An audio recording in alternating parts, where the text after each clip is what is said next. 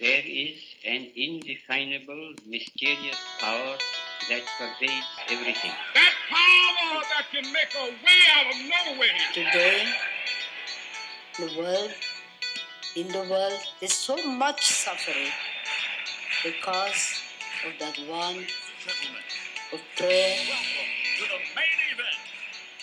Welcome, everybody. Thanks so much for being here. This is the Prayer Revolution. My name is Do Yao, and I am your host, along with my good friend and co-host, Vera. This is your daily prayer podcast. We start our mornings off 9 a.m. to 9:30 a.m. Eastern Time with a prayer, and then we discuss what it means to bring the mood of prayer into our life.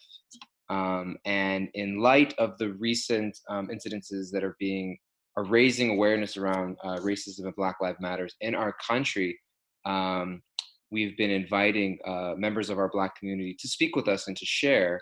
And our very good friend and a guest today is Monique, who actually was one person who really ignited us and reminded us the importance of inviting these voices onto our show. Vera and I began talking about some of these issues, and she wrote to us very kindly and very lovingly. And she's like, "I really love you guys. You guys are doing great. Thank you so much. I'm really glad you're talking about these issues, but you're white, and are you going to bring some? Are you going to bring some BIPOC onto this show to talk with you guys?" Oh man! And I said, "You're right. You're right." And so, what an intro! What an intro! That was and good. so, that was a good one. And so it just reminded me how important that is to having these conversations. And so I'm so grateful to you, Monique, and I love you so much. You're such a bright and a joyous personality. I've known you for several years at the Bhakti Center. I believe we met in the elevator at the Bhakti Center, going up to a Thursday night kirtan, and you never know. You meet people at the Bhakti Center, and you don't know, like, is this person been here for years? Is this their first time? Am I supposed to know you? I don't, you know what I mean? Like, you meet somebody, you met in the elevator, I was like, "Hi, how are you doing?" And it was like your first time there. And I was like, "Oh, it's your first time here." And I think it was a Thursday night kirtan. That was your first time at the Bhakti Center? It was. I mean, yeah, I had showed up on like a Tuesday or something. And then when Pandit was in charge of the scheduling at the time, I just went into the room, like in the room, and the DDs were closed, and I had no idea what that was at first. So I just sat there and started meditating, and I had my eyes closed, and then when I finally opened them, Pandit was there, and he was very welcoming and very kind. And I told him, well, yeah, I looked you guys up because, I saw some of the monks outside and whatever, and I was really inspired to, really come to a temple every day of my life. And he just was like, well, you should come to our Thursday night kirtan.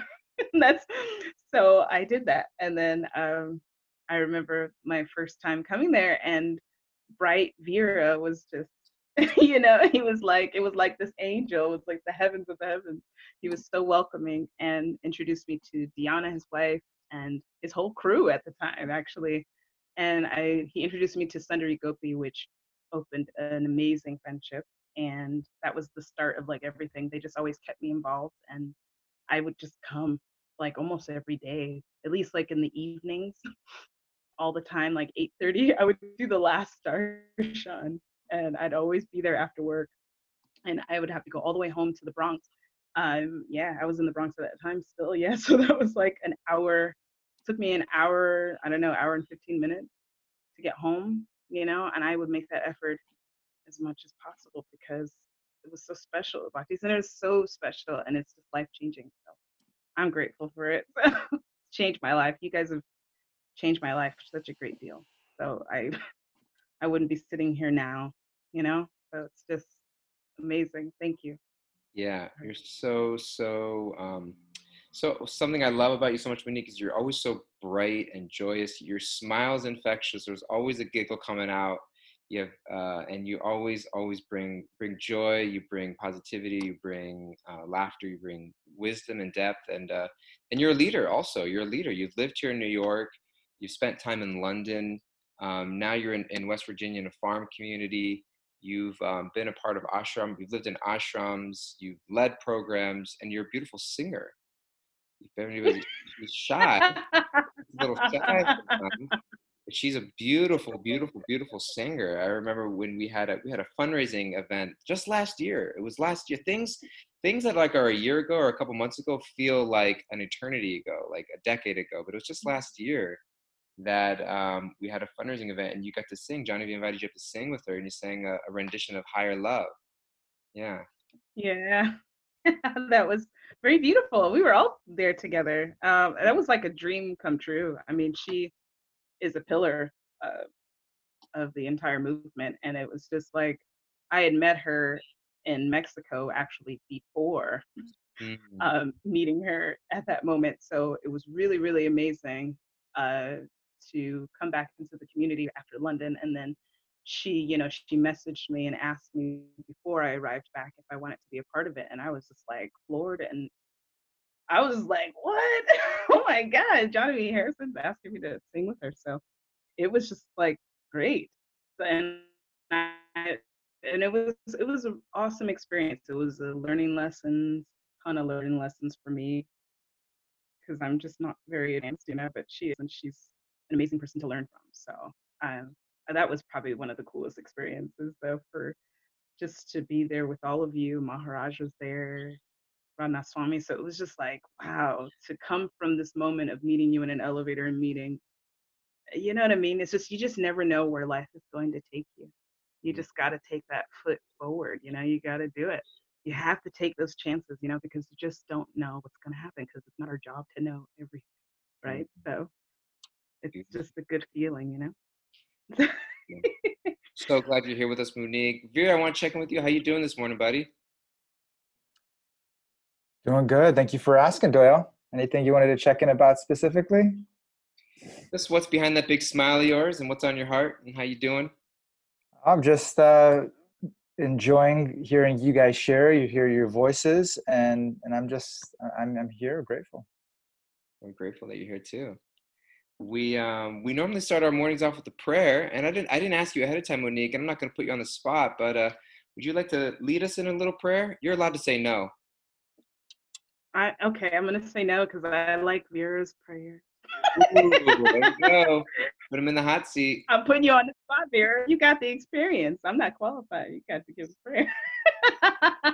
So, we What love would to you, say prayer. It is the prayer revolution. So we set our intention and get ourselves in space. So Monique? What would you like to pray about today? What's on your heart? What's in your Oh, conscience?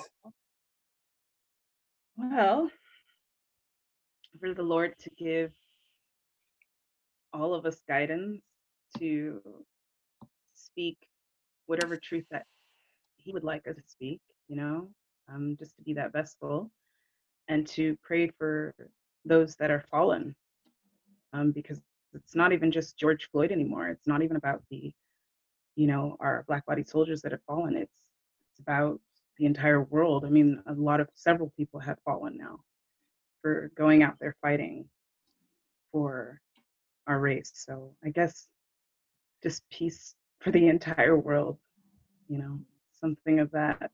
It's not even just about being black anymore. I mean, people are dropping, no matter what race they're being harassed. It's just not a good thing. I mean, I've watched several things and it's just been really heartbreaking. So, I guess that would be. Was that close to a prayer now? It sounds like you're moving toward it. Yeah, I don't do it. Is that how you do it? I'm learning how you do it. I love how you do it. It's just a conversation from your heart, what it is that you're seeking, and what it is that you're hoping to experience in your life, and what it is you're wishing for others, and what you're grateful for. So many different ways you can pray, and really, it's just from the heart. It's not as much as possible, just getting out of our mind and just letting our heart, letting ourself express that love, express that clear intention that we have. So you're beautiful, Monique, and I'll share a little bit. I heard you sharing some things that are always heart touching, and so can just connect to your breath, connect to the present moment right now. The constant chattering of the mind, it will be there, We'll be there when we return from our prayer. Just letting the mind, whatever it wants to say, whatever it wants to speak, but just letting it be. Just like a river has a current, and so many thoughts will come. Just let them flow downstream and come into this moment.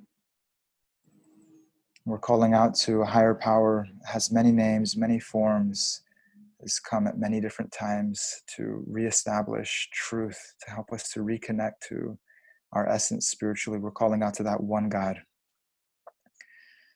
My dear Lord, now is a time where unity is being asked from the people. There's a cry from the human heart that's asking for us to move beyond bodily conceptions, to move beyond the bigotry, to move beyond the harshness that we can have toward each other, toward ourselves. That today we're praying, help us all in the subtle and the gross ways to eliminate violence from our life. We're praying to have understanding, for us to be able to recognize the suffering of others and to become extended with a pure heart and a pure desire to serve, to make a difference in this world as vessels of your love. We're praying to you today that for all those in the world right now that are hurting, that are feeling disconnected, that are struggling with their faith, that are struggling to see unity in all species on this planet, to see that we're all here actually to uplift each other, that all people that are struggling right now, please touch their heart. Our collective prayer is that their heart can be touched by you, that they can experience a transformation, they can experience your love, your compassion, that clarity, that awakening from within their hearts and from within all of our hearts. Let us feel that today. Please, my Lord, touch our hearts and help us to wake up, that we can express love no matter who it is that we're coming into contact with, whether they're near or far, that when we think of them, when we're with them, the words we speak, our actions, that the foundation of them is love, compassion, gratitude, seeing them as your children. We call out your names, my Lord. We call out your holy names that have the power to awaken our souls, the power to clear away all the dust, all the dirt that's covering our pure consciousness. We call out your names and ask that you help us to reconnect. Hare Krishna, Krishna Krishna, Hare Hare. Hare Rama, Rama Rama, Hare Hare.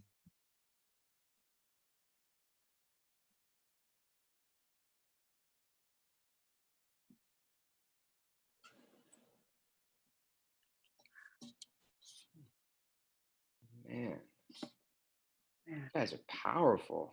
Whew. I don't know what it was. I was just moved by both Vera and Monique. You guys are like, I feel like I just need to shut up and let you guys just do this.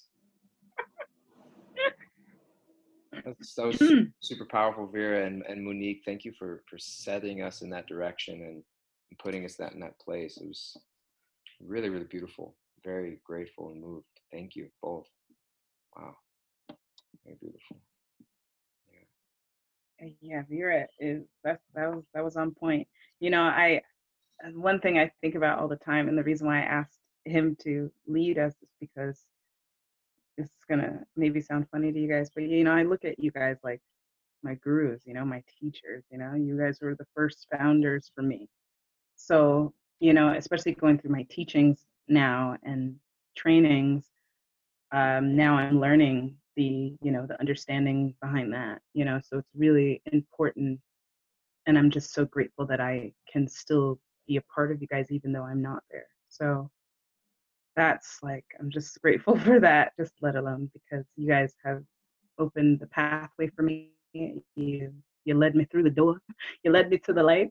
So it was like and you've still been there for me. So I just, man, you know, So I take it very, very seriously, and that's why I look up to you guys. Grateful to be with you, Monique. You always, when I think about you and think about our times together, there's different qualities that come to mind, different experiences that come to mind. But you are like you're like a beaming ray of sunshine. You have that effect, you know, and that every human being has a potential to be that ray of sunshine, and it's just so natural for you, you know, that all that light, it's like you can't contain it within your body. It just comes spewing out, it comes shooting out from your pores, and so grateful for your enthusiasm. Also, you have such an amazing enthusiasm for service and for spiritual growth, and you have such a sincerity of heart in how you seek, that any question you have, anything that doesn't make sense, you know, you don't get on a high horse about it, or you know, if something doesn't, you know, if something rubs you the wrong way, you're not, you know, pushing it back in someone's face, but you ask. You really live a life of understanding, and it's the life of a saintly person, of a seeker. And so you inspire me in so many different ways, and of course your beautiful angelic voice, and super grateful to be able to spend some time with you this morning, and excited to hear your heart, hear you share.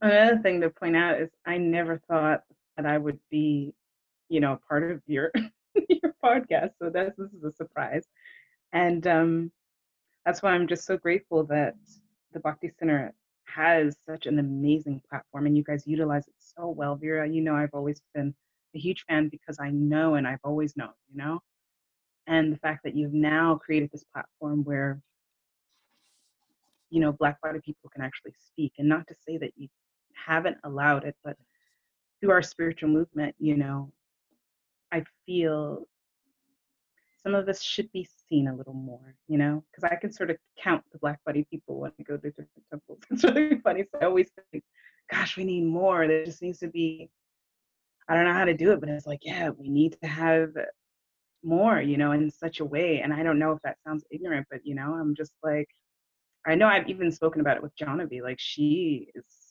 a true believer too. You know, of course, we're not this body, right? You know, but we're all here based off of our karma in this body, you know, like we each have a role to play based off of whatever we're trying to work out. So, you know, I have to resonate with this skin color, you know, like the colorism of it. And I've dealt with it my whole life.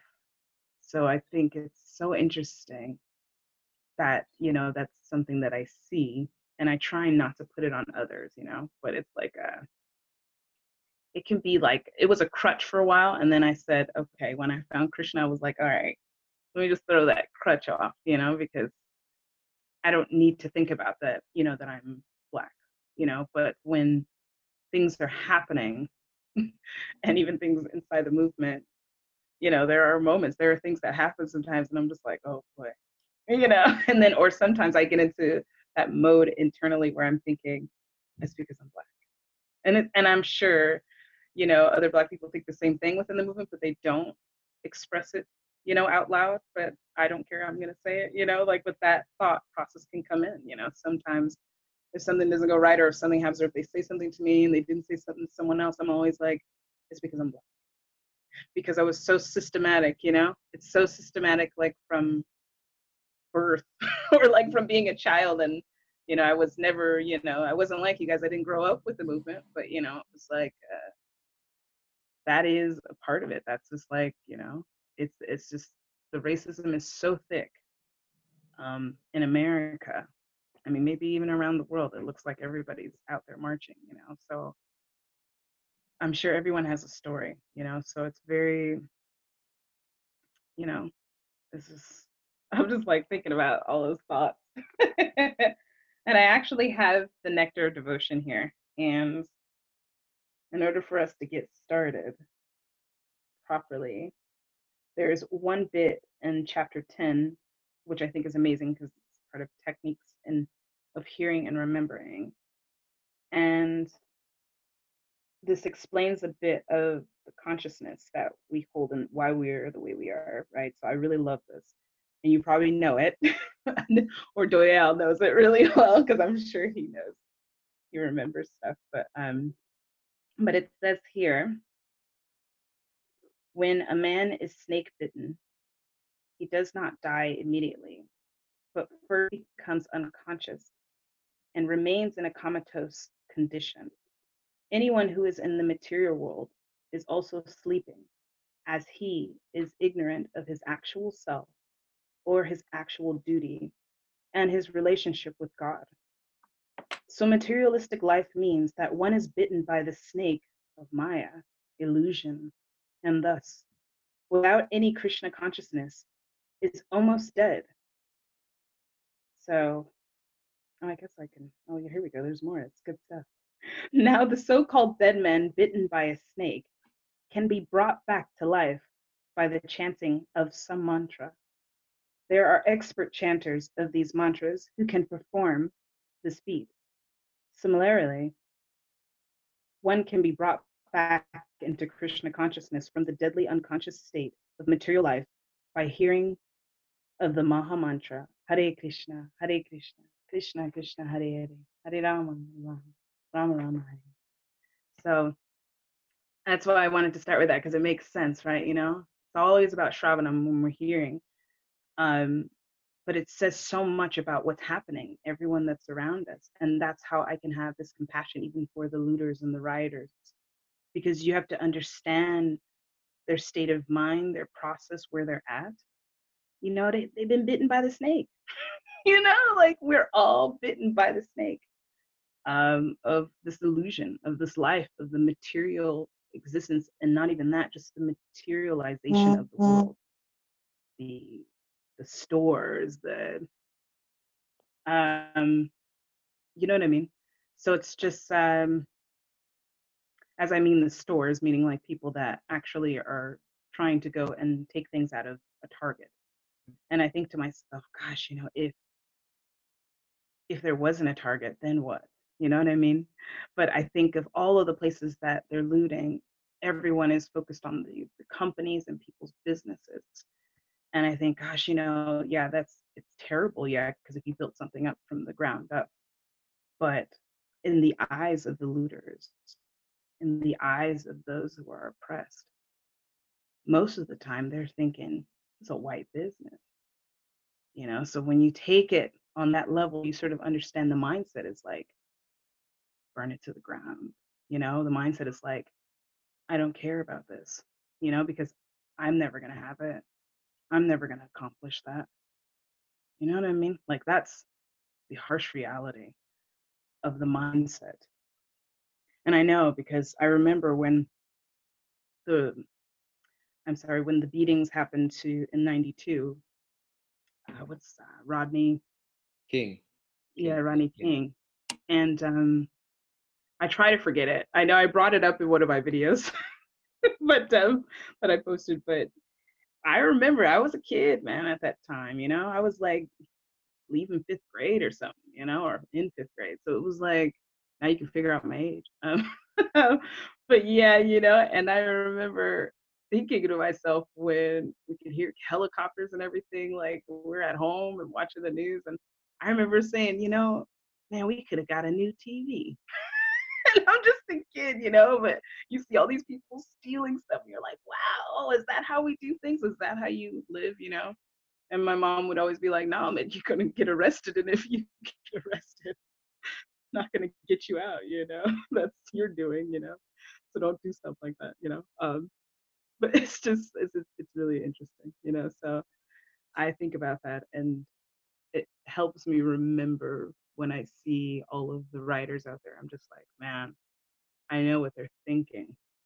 And so how can they overcome that? How can you step out of that?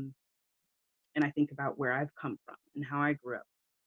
And I love hearing Vera speak about himself because I didn't know it was like that for him, you know?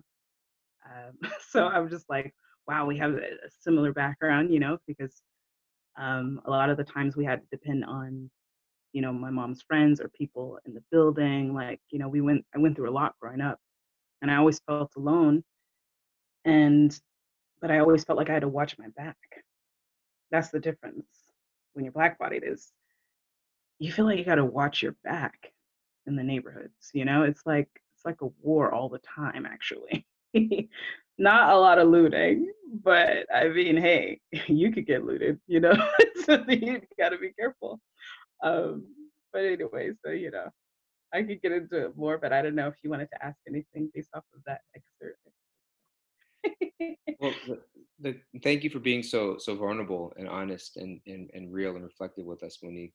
Um, what I was thinking, or just reflecting on what you were sharing, is that you read this very powerful, deep spiritual message from the Nectar of Devotion, this spiritual book about being bitten by the snake of illusion, and there was some appreciation for it in the chat board, and then you were mentioning some of like the looting and some of the writing that's happening, and like looking at it from one vantage point and being like, why are they doing that, what's going on, and looking from another vantage point and seeing like, oh, I can see where people are coming from, and I know that vantage point also. And I was reflecting on that quote from Martin Luther King Jr. that the right is the voice of the unheard. That when Hmm. it comes to this place being unheard, it just explodes into this expression. And so, do you feel that there is like, so people need to there's a sense of needing to be heard?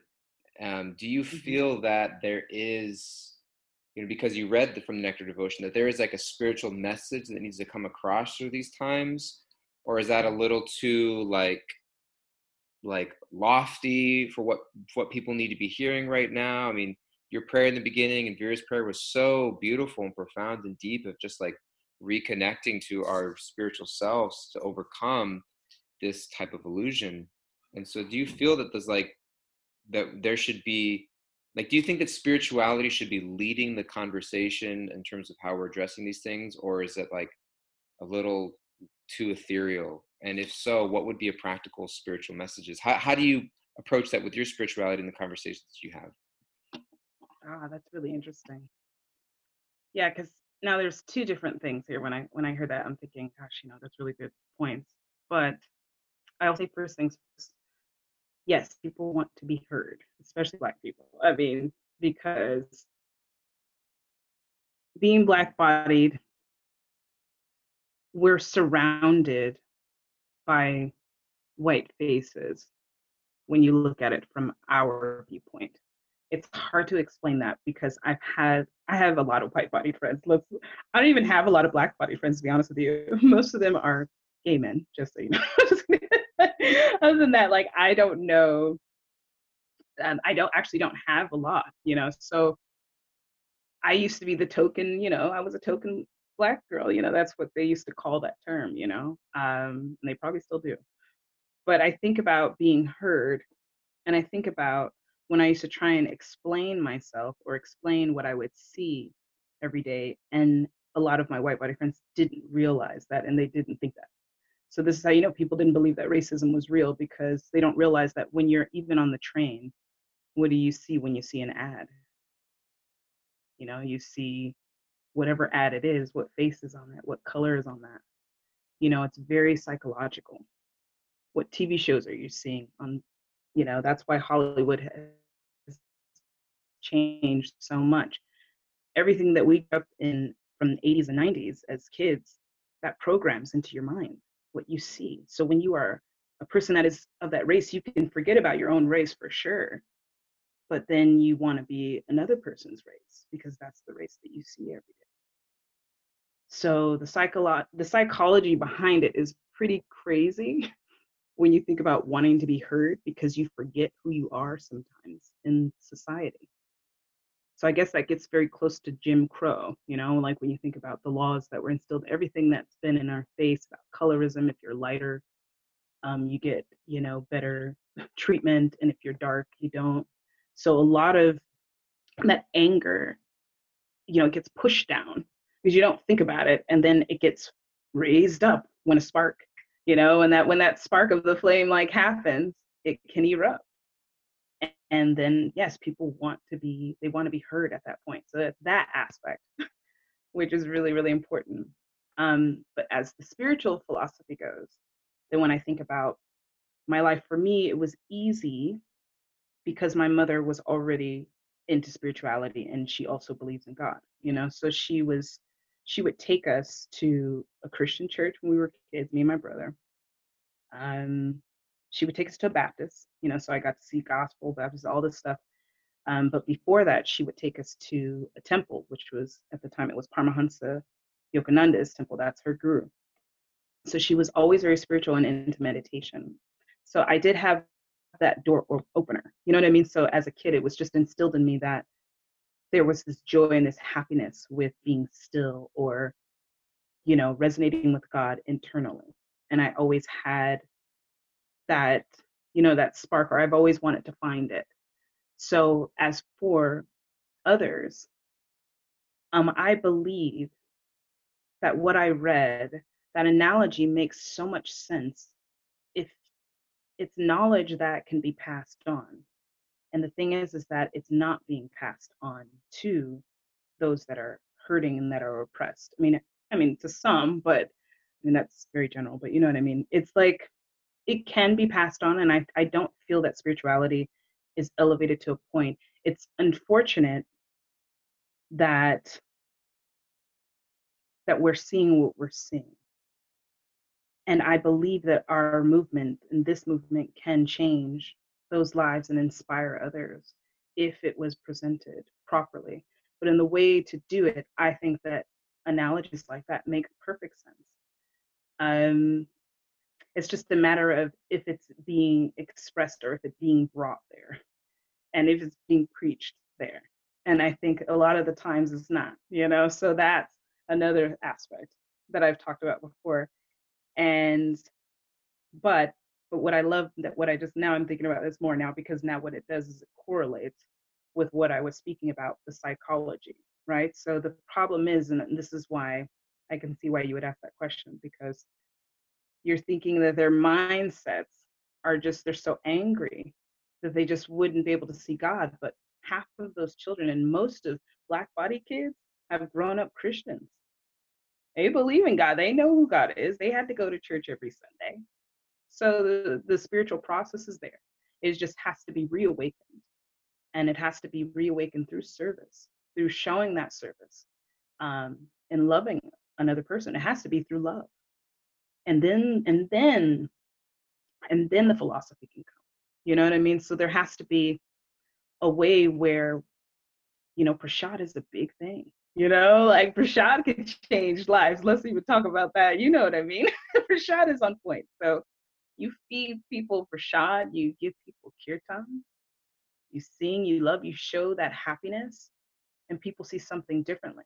I mean, it might be really like this eruption at first, and they might look at you crazy, but at the end of the day, not necessarily, because I remember being a part of the Brooklyn crew, and we went to the West Indian Day Parade in Brooklyn. I don't know, I'm laughing because I don't know if y'all know, but Rihanna's always doing it. You know, she posts about, because it's her heritage, right? So it's very popular. And when you go there, I mean, the streets are covered. I mean, cops are everywhere too, but it's covered in half dressed, half naked. We're talking about people drunk, you know, and we went out there and it was just me, Chiranti. She's also Black bodied. And then all the other guys, you know, they're just these tall, you know, European brahmacharis in orange. And they're playing the mridanga, and we had the mic. I got to sing, Chiranti sang, and we were just like, you know. And trust me, they turned around, saw us, started dancing with us. And I was like, what? This is working. And then we passed the mic, and we would tell them what to say, and they would say it, the holy names. And I'm like, yeah, because people just see, when they see happiness, when they see love, they respond. Black body people can respond, no matter if they're angry, happy, they can respond to it. It's just, it has to be presented the same way it is, you know, anywhere else. It just, you know, so I believe in it. When I saw that, and we were surrounded by a ton of Black body people, I mean, it was just like, some people looked at us like, what you doing here? What's going on? You know, but it was funny. And then others were like, hey, y'all all right, man? Yeah, you all right? Let me get a, you know, we give them a book and they take the book, you know? Jimmy Youngie was there. She'd give the book. You know, we were just like, she was so happy to preach. You know, she was like, wow, this is working. She goes, go over there, sing. Let's go grab some people, you know. So, you know what I mean? It's the spirit of that. And they see kindness with all the white people that we were with. Like, it was only 2 black body people there, and they didn't harass them or look at them funny. So that's not the case. You know, that's what I'm saying. So when I believe in this movement, heart, like fully, you know. So even in spiritual communities, that being conscious of who if we're trying to share messages of spirituality, being even conscious of like who we're reaching out to share that message with. You know, are we reaching out to, you know, are we as a white person, am I only identifying and seeing white people that I want to reach and share a message with? Are we identifying, you know, being diverse in our audiences of who we're reaching out to? And you're giving this example of going to this West Indies parade, et cetera, and that what I'm hearing from you is a lot about education on all fronts. And I think that, and I was reflecting about what's happening now, and you know, it's sort of, racism is there and embedded at the beginning of our country. You know, it's like you look at, it wasn't until the 1960s that Black people could actually vote.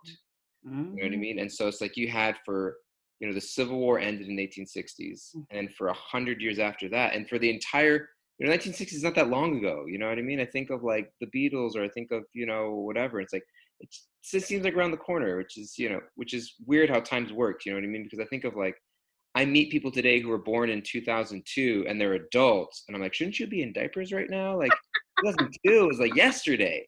They're like adults. You know, my brother is born in 1998 and he's like in his 20s. I'm like, what? But 1960 was not that long ago, which means that the entire country was created and built with white people making laws, being in power, making decisions, etc. And so, you look at the way the country was formed, and you look at the way that racism has been built into the structure of how the country's functioned for centuries since its inception. And then it's kind of like something like this happens, and I kind of feel like, and forgive me if I'm speaking out of way, but it's like, it's kind of like a lot of us are white people are like, okay, let's do it. Let's end racism. Let's fix it. What do we need to do? How are we going to end racism? You know what I mean? I'm ready. I'm on board. Okay, tell me what I need to do. Let's end racism. And it's like, wait a second. You know what I mean? It's like, let's do it. Let's do it this week. Okay, give me the task items. Give me the agenda. Give me the timeline. Let's do it. And it's like, because even if you enact legislation, something that Eka Veeraprabhu, a friend and a teacher of ours who lives in a farm community in Pennsylvania, he mentioned that, that in many ways racism is a symptom of something much deeper. It's a disease of the soul. And so, you know what I mean? It's like you can pass laws that say be nice to people or to respect people, et cetera, but you're not changing the heart of how they view other people. And so I think on a level of like safety and protection, like just like we have like murder, like it's against the law to murder people, which is why people are so upset with what happened to George Floyd. See, that was a murder and there should be justice. And so we put laws in place for safe practices. And what we're seeing with racism is that those laws are not being upheld to protect members of the Black community in a way that they're designed to. It's like we get around it. And so it's like you can still, the practicality is like, how can we enforce those laws to specifically ensure that racism doesn't spill out into how Black people are oppressed or mistreated, et cetera. But there's still the underlying disease of the heart. You know what I mean? There's still the underlying disease of the heart of how I view people, et cetera. And so what I'm hearing from you is that like that education needs to be somehow brought to everybody, whether it's Black people, people of color, white people, people in power, et cetera. It's like, we need to bring that message, and how we communicate, it's how we communicate that message. If we're communicating it in a way that is relevant, relatable, sensitive, and genuine, then that can make an impact. But that message I'm hearing from you is like, that message needs to be there, because that's the underlying That's the underlying issue. hmm is connecting ourselves back to God. And the thing is that we forget about Krishna, and he knows, like we all do. Everybody has. When I remember first joining the movement, and um, I remember speaking with another devotee who was dropping me off at the train station, and we were actually in my neighborhood, and it was like dudes out there drinking. It was just like people just out there. One block when we passed, they're fighting, and one, over stuff. It's just how it is in the evening, and I'm just like had my sari on, trying to cover up because in my neighborhood I didn't want to walk around in a sari for the first year. It was really hard for me to transition it in the beginning. And I remember they told me, this Prabhu said, he goes, I want you to look at everyone around you, Just look at everyone. He goes, all of them don't know Krishna. He says, but you do, And he said, so there's only a few people, like there's only a select, few people that will know Krishna in this life, and it's such a huge blessing. And he wanted me to reflect on that by what I saw, because you don't think about it. You just leave your apartment, you go to the train, you go do your business, but you never, when do we actually take a look around what's around us? And I think that's why for me it was hard for me to stay. You know what I mean? I just couldn't. The Bhakti Center is always enough, but internally, I was changing so much that I didn't like having to watch my back every time I would go home or be scared of something, because not everybody's Krishna conscious. And I just was like, man, if there was some knowledge spread, But that woke me up, and it woke me up to how special these things are when he said that to me. It was just like a mic drop, like it was like, oh boy, I never looked at everybody like this, like it was like this micro, Yeah. But anyway, back to the point. You really said some amazing things. I'm trying to reflect now because there was something I did. There was a lot of thoughts that came in. Sorry, that was one of them. It's definitely the knowledge that needs to be spread. And when you think about how we have all this knowledge and you see others that don't, it makes you see it, that that it's something that can be passed. And the problem is that's why racism exists, because a lot of people follow what they see, and they've been following it for a long time. And half of the time, our generation, the difference is now what they call is white privilege, or this, you don't necessarily see it because the way the world is designed, you're going to go on luxurious vacations and do all these things, and you're going to go to college, work, and get this amazing education, have an amazing job. You're not going to see what Black body people are going through because you don't live in that neighborhood that I'm discussing. You're not going through that moment of when I leave Lower East Side, which I love that area, and then when I get all the way up to the hood, it's like, it's a whole nother world. So it's like, you want to get out, because I want to stay in the Bhakti Center. I want to be there forever, because it's like, that's where this bubble comes from, this happiness. And then it's like, but when I get there, I'm like completely different. I have to shut the smile off. I have to, you know what I'm saying? Cover up. Yeah. It's like, whoa, it's a different world. And I think that is how the racism has stayed so long. And that's why this is a huge eruption, because a lot of white body people have no idea, because the news, not even, thank God Hollywood, like I said, it's changed. So you see certain movies, hood movies, that you can see and you can get an idea, but they're making up a lot of stuff too, but you're not seeing, all you see on the news is, if someone robbed somebody, if someone killed somebody, like there's not ads up with, oh, hey, look at us in the hood, it's like, it's not on your trains, it's not on your billboards, so that's what I meant, it's this like colorism, it just shoots at you, and white people don't even see it either, because all you see is your faces everywhere, so you don't even think about it. So it's not that you are racist, It's not our generation that's really racist. And that's why white people are out here fighting now with us, because now they know. Now you're starting to see this repetition of, brothers falling. So now you see it. And that's education. That's how it begins. So now we just got to slide in, Prabhupada's books, it's just, you know what I mean? Or something like that, like now people are starting to wake up, and it had to happen this way. People don't realize that this is all Krishna. Everything is God. Everything is happening. Even the looters, the police officers, everything is Krishna. Krishna loves, in one of our Bhagavatam classes over the weekend, Guru Shakti is amazing. You probably know who he is. But he said, the Lord loves a good drama. He is all about drama. If you remove the D, it's Rama. I thought I'd say that. It's fine. Okay, never mind. Probably good. I don't know if anyone knows who Lord Rama is. I'm sorry. I'm sure everyone does it. But you know what I mean? So when you read the Gita, when you read about Arjuna and what he has to do to get ready for battle, we have to realize that this is our Kurukshetra right now. This is like a version of that, in a sense where things have to erupt in order for now God can slide right in. The Lord just wants to slide in because he has us as his warriors. So now you see all these people out here fighting for us because half of our generation is not racist. Possibly maybe the parents and the grandparents, which is true. Let's not even knock that out, because that is true. I have met some, and even dating white-bodied men, I've had that problem where the parents or the family didn't like me because I was Black.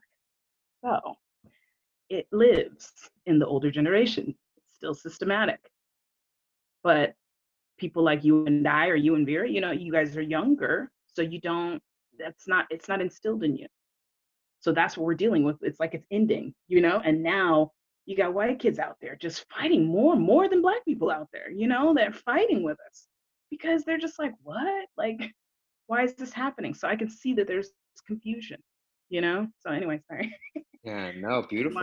Thank you. Some of the and the relevant some in the chat board, our good friend Chandler wrote, Vera's always saying we need to be in relationship. That's how we move people. So maybe that's us expanding our outreach, genuinely connecting with different demographics, so Yogi Bhakti feels more inclusive. And then our good friend Barbara mentioned we need to push globally for empathy for others. Empathy is understanding, love, and compassion is the way to the heart. And so what I was kind of what I was hearing and reflecting a little bit, and also this comment, is that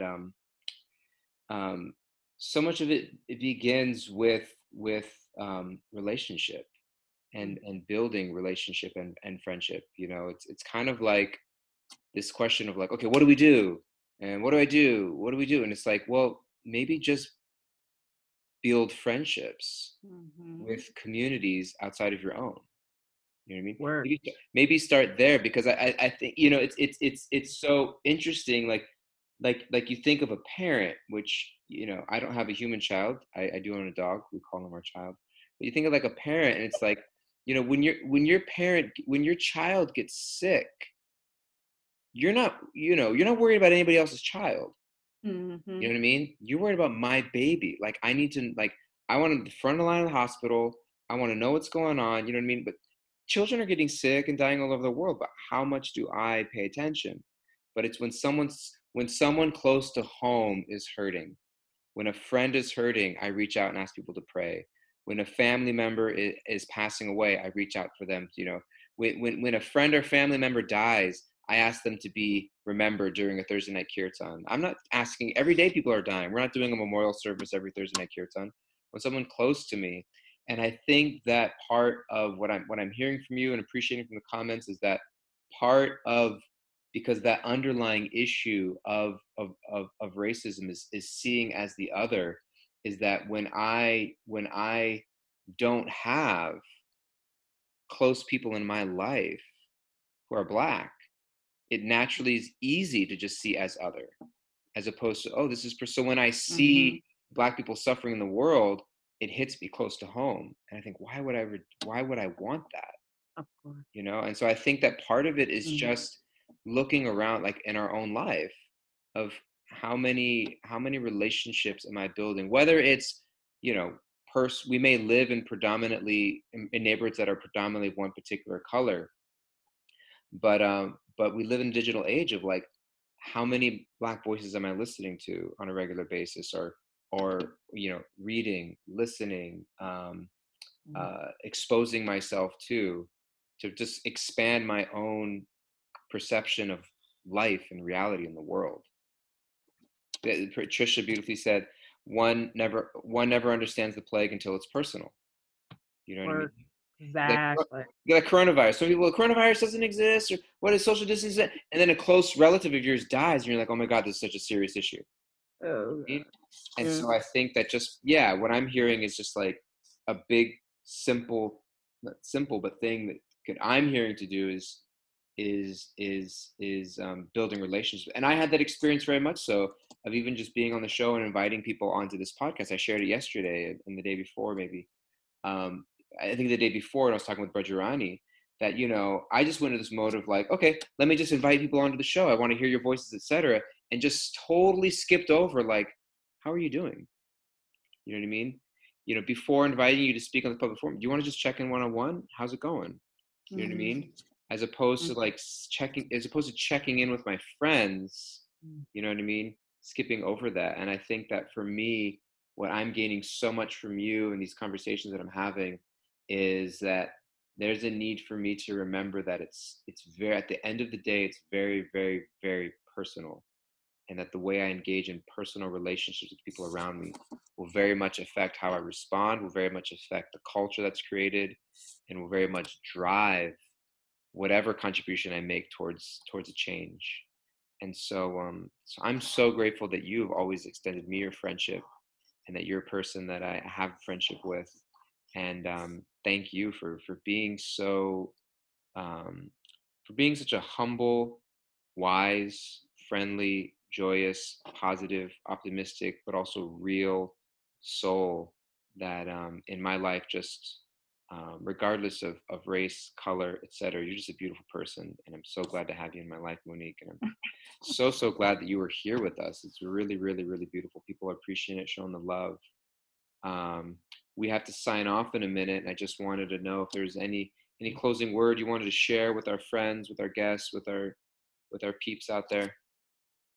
Another thing that I have said in some of my posts was the one thing that could definitely help us is not even just spirituality with yoga, but also what we're eating and learning about growing. Gardening is such a big, well, it's a big thing. It's actually the biggest thing ever, but it's the smallest thing ever to city people. And I grew up a city girl, but now that I know the country, now I know how to grow.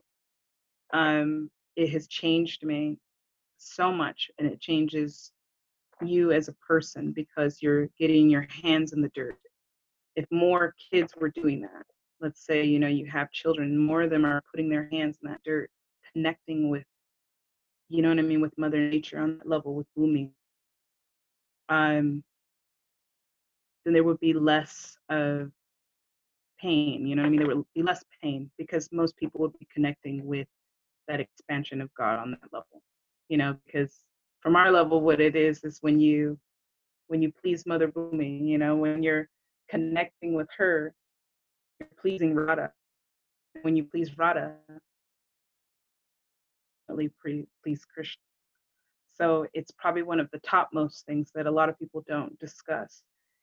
And even Prabhupada wanted to, you know, spread out having these kind of communities where kids are learning that, because that was the missing link to my life. And I think of so many other Black body people were out there just gardening and learning how to get their hands dirty and feeling the earth. It changes your entire being. You know, that blessing is with you. And then you see that you don't need McDonald's. You don't need so many outside things, you know, because you're learning how to start from that smaller, you know, area in your life when you're a kid. So it's really, really important to include that. And that would be my closing is to look into that. Thank you, and spread Monique. that word. Thank you Spread so much. said this word so many times, but you're so beautiful and we love you. Thank you all for tuning in live on Zoom. Appreciate you guys all so, so much. Grateful to have you with us every single day. We look forward to continuing our conversations. For all our listeners out there, we're back. We don't have a guest for tomorrow, so it'll be me and Vera, and we'll be back on our normal schedule, 9 a.m. to 9:30. And we look forward to continuing these conversations with you. We look forward to hopefully having you back again with us sometime, Monique. And I look forward to just continuing our friendship, being in touch with you one-on-one. Thank you all so much. We love you guys. We appreciate you. Be well, be safe, stay in touch, and we will see you all again very soon. Hare Krishna. I'm gonna unmute everybody if anybody wants to share their love with Monique. Thanks, Monique. This was powerful, very, very powerful. We appreciate your time. I appreciate you as a person. Thank you, Monique.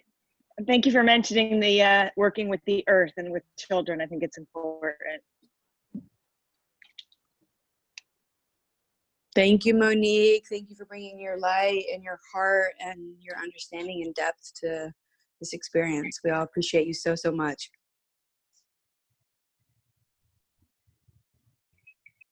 Thank you. Wow. Love you, Chandler. Love you guys. Okay. Take care, Monique. We'll see you next time. Be well. Hare Krishna. Bye, all. Thank you, guys.